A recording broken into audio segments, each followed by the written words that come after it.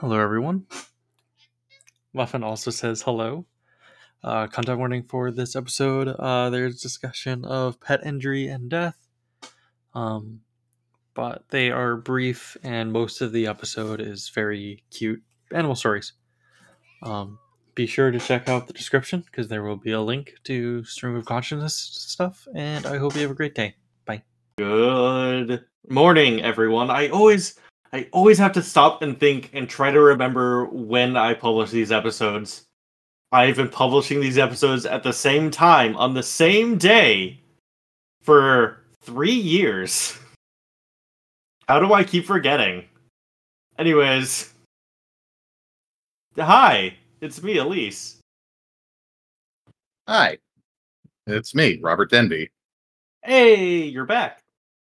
Yeah. A prehistoric reptile lizard experience. Oh, yeah, that movie. It's a good movie, I think. I did a podcast on it earlier this year, so go back and listen. I know I haven't said this on podcast, but I did see that movie in theaters as a youngin'. Mm-hmm. And I had it on VHS. I had it on VHS. So, I think I said it before, but I think that movie just kind of would appear in your house if you were of a certain age. No one ever bought it. It would just exist one day, and you'd be like, well, guess I'm watching this. It's a very silly movie. God. And then I looked up fanfic for it, and boy, howdy. Oh, Jesus. Never do that. I was curious. I was like, surely someone wrote fanfic about it. And there was a really, really gross one. But we're not going to talk about the gross one. Instead, we're here to talk about cute pet stories. Because my voice is gone from doing a 7-hour stream yesterday. Yeah, Jesus. I mean, I used to do 26-hour streams. But yeah, a long time ago. That was unwise. If I tried to do that again today, I would probably die. But I did keep up their tradition of me playing a Pokemon game that involves Johto and getting hopelessly stuck in Goldenrod for a very long time. At least this time I didn't get stuck on Misty. Wait, I can probably find Misty to re-challenge her. I should look that up. Doesn't matter. Cute pet stories. You have a cat. Yes, I have Edith, and she is very cute. Mm-hmm. She is a void cat. Yes, she is a void cat. But let's see. I was gonna start by talking about the two cats that I had when I was a kid and a teenager. Oh, yes, please. Gray and Chewy were their names. When I was born, my family had a cat called Gray Cat. He was a calico. Or not a calico. Yeah. He was a calico. Yeah, Gray was... She could be annoying, but she was a very, very cute, very loving cat. Mm-hmm. Chewy was more of an asshole cat. Still very cute, would be affectionate, but asshole. I'm assuming his name was Chewy because he had a certain activity he liked to engage with. No, I think it was just from Chewbacca. Oh, really? I was gonna make a Chewbacca joke, but I was like, nah, that's probably not what it's from. But yeah, silly me. Actually, it's interesting. Maud's shelter name was Chewy. And God, that's right. Edith was Leia. But yeah. Did you adopt the two of them at the same time? Yeah, they were a bonded pair. Oh, that's cute. And it will have been 10 years since I got them next month. Damn. Yeah, for people who don't know, sadly this year I lost Maud. She was a very good cat. Check your cat's jaws and chins, because she had a tumor there, and that's what got her. Yeah, I give Muffin lots of chin scratches. Mm-hmm. I mean, obviously I never met Maud because we live in different states, but she seemed like a very good cat. Oh, she was. She was smart too. Like Maud is. Edith has never attempted to do this, but I still have child locks on the cabinet where I keep the cat food and treats. Mm-hmm. Because Maud, a couple years into me having her, started to open that cabinet up, go get the treats, and just eat them. Oh. To the point where, like, if I forgot to put the child locks on and I was gone for maybe 15-20 minutes to like go get groceries or something, there was one time I came back, I opened the door, Maud is standing in front of the door just chowing down on a bag of greenies and doesn't even look at or acknowledge me coming into the apartment. And I have to like pick her up and get the greenies away from her and put the remains in a plastic bag because she had shredded the bag that it had come in. And Edith would be like off to the side looking very sorry at me. Cats are very good at looking sorry. Yeah.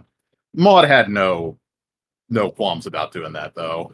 Mm-hmm. She would even do that while I would be sitting at my desk, which is the treat cabinet is directly behind me. What are you going to do about it? You can't make her not eat the treats. I mean, exactly. I think also sometimes she would just do it as like, hey, I want a treat. Give me a treat. Well, she's a very smart, independent. Oh, yeah. I mean, you don't need one thing that always amazed me with her is that I had a little laser pointer toy. Mm-hmm. She knew that I was the one who controlled that and also where it was. Like she would tap my desk drawer where it was when she wanted to play with it. Mm-hmm.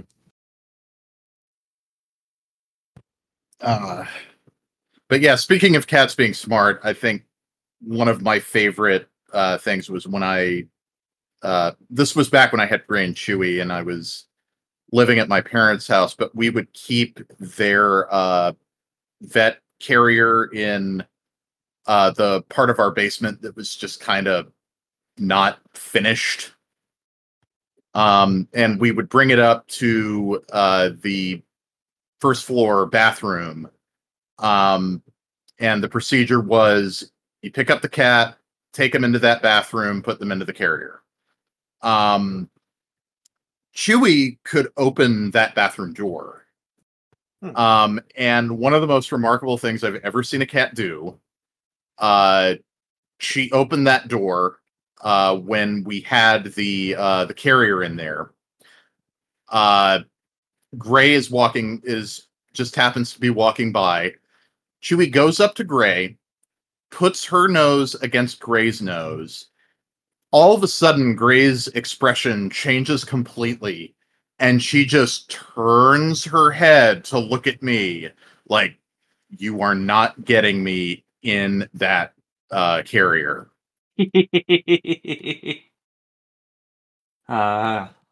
Rascal to rascal communication. Yeah, exactly. I will never forget that. But yeah, God.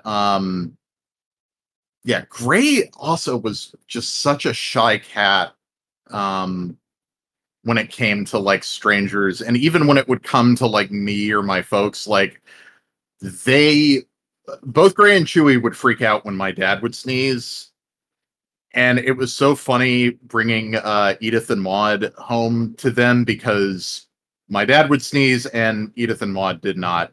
It did not register to them.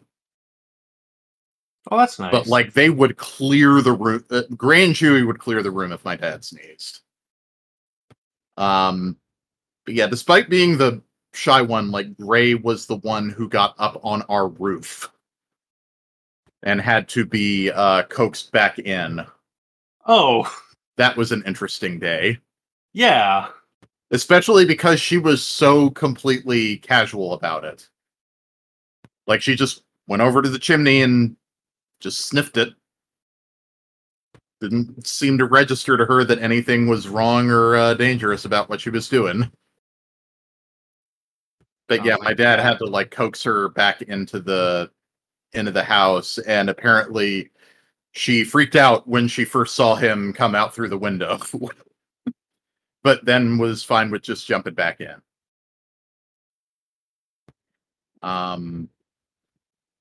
God, okay. Have you ever had to move with Muffin? No, I moved into my current apartment before adopting Muffin. God, that's lucky. Moving with cats is not fun. Yeah. Especially because I've had it happen twice where they hid in spaces I did not even know about. Like right after being like right after coming in.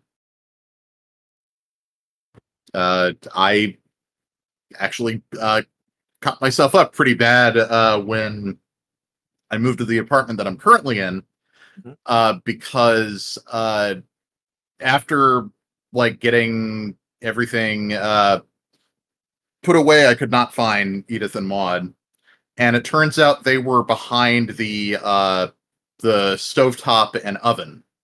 Oh no! There was like a gap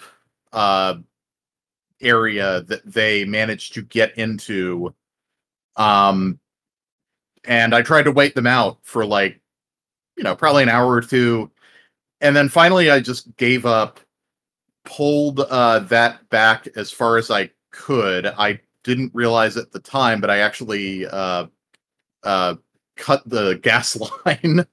Oh no! So that had to be fixed too.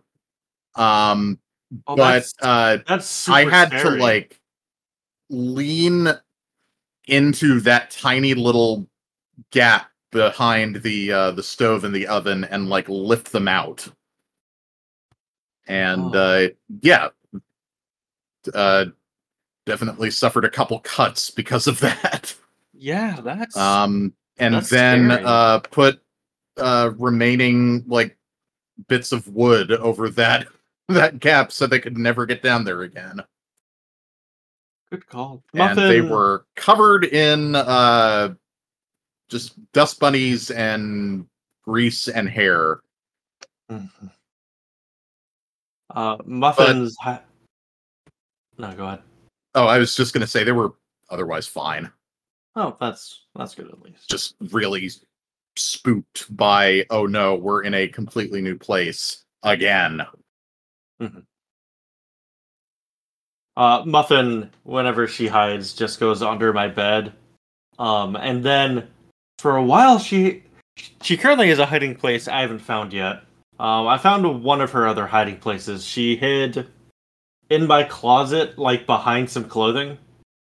And I remember I discovered that right before one of my surgeries, and I was terrified that Muffin had gone somewhere to just like pass on. Because I was just super paranoid, because I was like, what is the worst thing that could possibly happen to me right before the surgery? And I was like, oh, Muffin dying. She didn't. She's here. Yeah. She is currently loafing in my general vicinity, because she likes to... Aww. She's very into parallel play, so she just hangs out near me a lot. She also knows that I'm the person who does the laser pointer. But she doesn't like red laser pointers. She only likes this blue one I got from Zenny. Huh. Because they gave like a free blue laser pointer to me when I ordered some glasses to show how these glasses blocked blue light. And I was like, okay, this is really weird. And then I used it for Muffin to play with, and she fucking loved it. Refuses to go back to red laser pointers. God, let's see. What was the other? Oh, I mean, related to that, this was actually the apartment I lived in before the apartment they got behind the oven. But when I moved to Philadelphia, like after the most like grueling drive, which was them in their cat carriers in the back seat behind me, just screaming and yowling the entire way between New York and Philadelphia. Mm-hmm. So like 2.5 hours of that. We get there. I think at that point, the apartment was already like furnished. Like it already had all my stuff in it, but like I got them there. I had to return the that rental car to like the airport there, so it was a long process of like getting to Philly, then getting the car back, and then I could not find Edith and Maude in the apartment. And I was really scared. Like I thought they had gotten out. Like I went out into the hallway, like looked around, tried to see if there were any like vents or doors or things that they could have gotten in. And there was this tiny little opening under my the bathroom like sink. Mm-hmm. And both of them were just jammed in there. Just as scared as they could possibly be. And I was so relieved. And they didn't really hide there much after that. But man, that was a scary like 30 minutes when I could not find either of them. Yeah.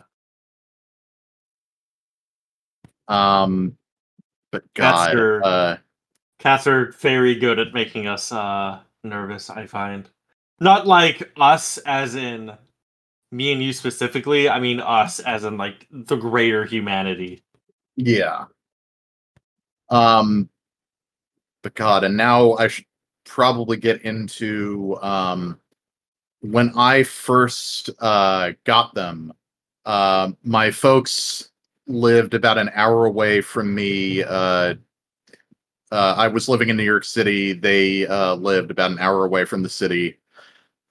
So some weekends, I would just come home with Edith and Maude. And my parents had this incredibly friendly, just the sweetest golden doodle you have ever met named Weeby. And he had no idea what to do with Edith and Maude. Because he had been with Gray and Chewy when they were in like their twilight years. And so he had been around older cats, but all of a sudden these were kittens. Like they were 5 months old when I got them. So not kittens, but they were old enough that they were had like grown into their comical little kitten bodies. I don't know. I'd say kitten is anything under a year. Yeah.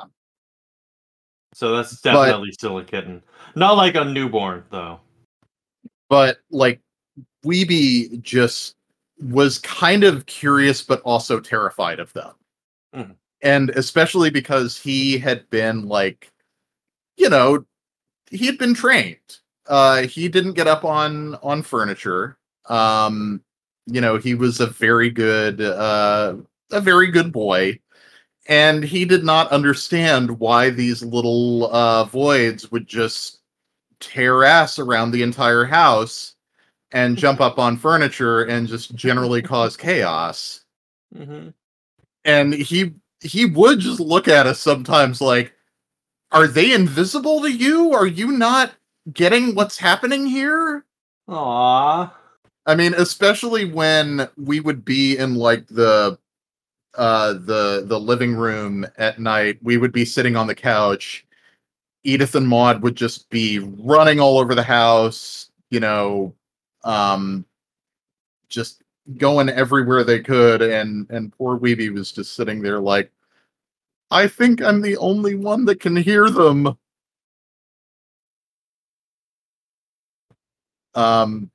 And God, Maud did not like Weeby unless she was just actively messing with him. Like, she would get in his bed and just do that cat thing of just flopping and rubbing herself all over the bed, like right smack dab in the middle of it, so that he couldn't get into it.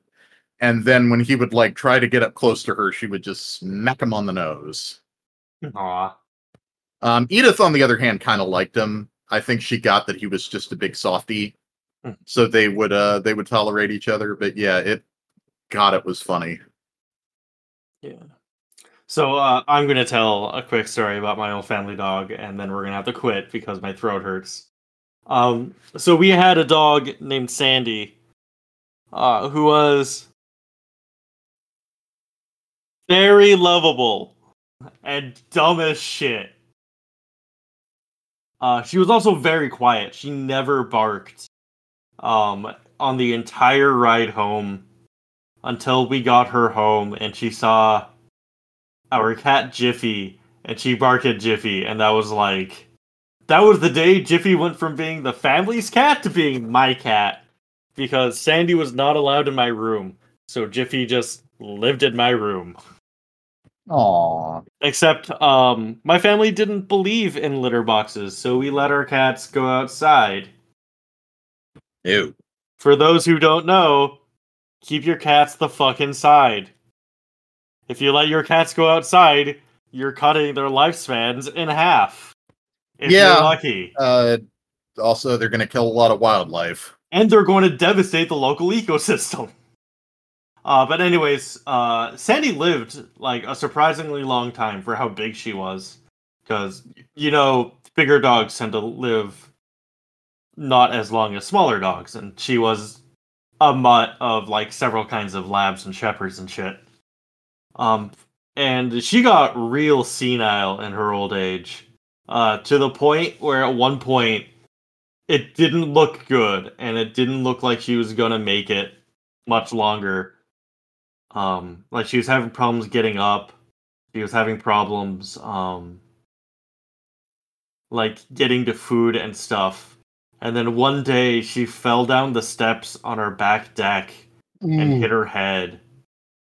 And apparently she hit her head hard enough that she forgot she was dying, and thus she wasn't dying anymore. Huh. It was so weird. But she got better. And then just one day, she was in my family's living room, and she just let out a big sigh, and that was it. So she died somewhere warm. Oh, which is nice. That's all he could have asked for. Can I do one more story? Go ahead. Okay, so back in like the early aughts, my family moved from the South to New York State. So we got to deal with mice being in the house for the first time. Oh, well, okay. Actually, knowingly in the house for the first time. Yeah, like you would. Every house has mice. Yeah, it's New York State. Every house has mice in it. You would find droppings, or you would see like a mouse go by. We got like actually this one brief story and then one longer story. We got sticky traps.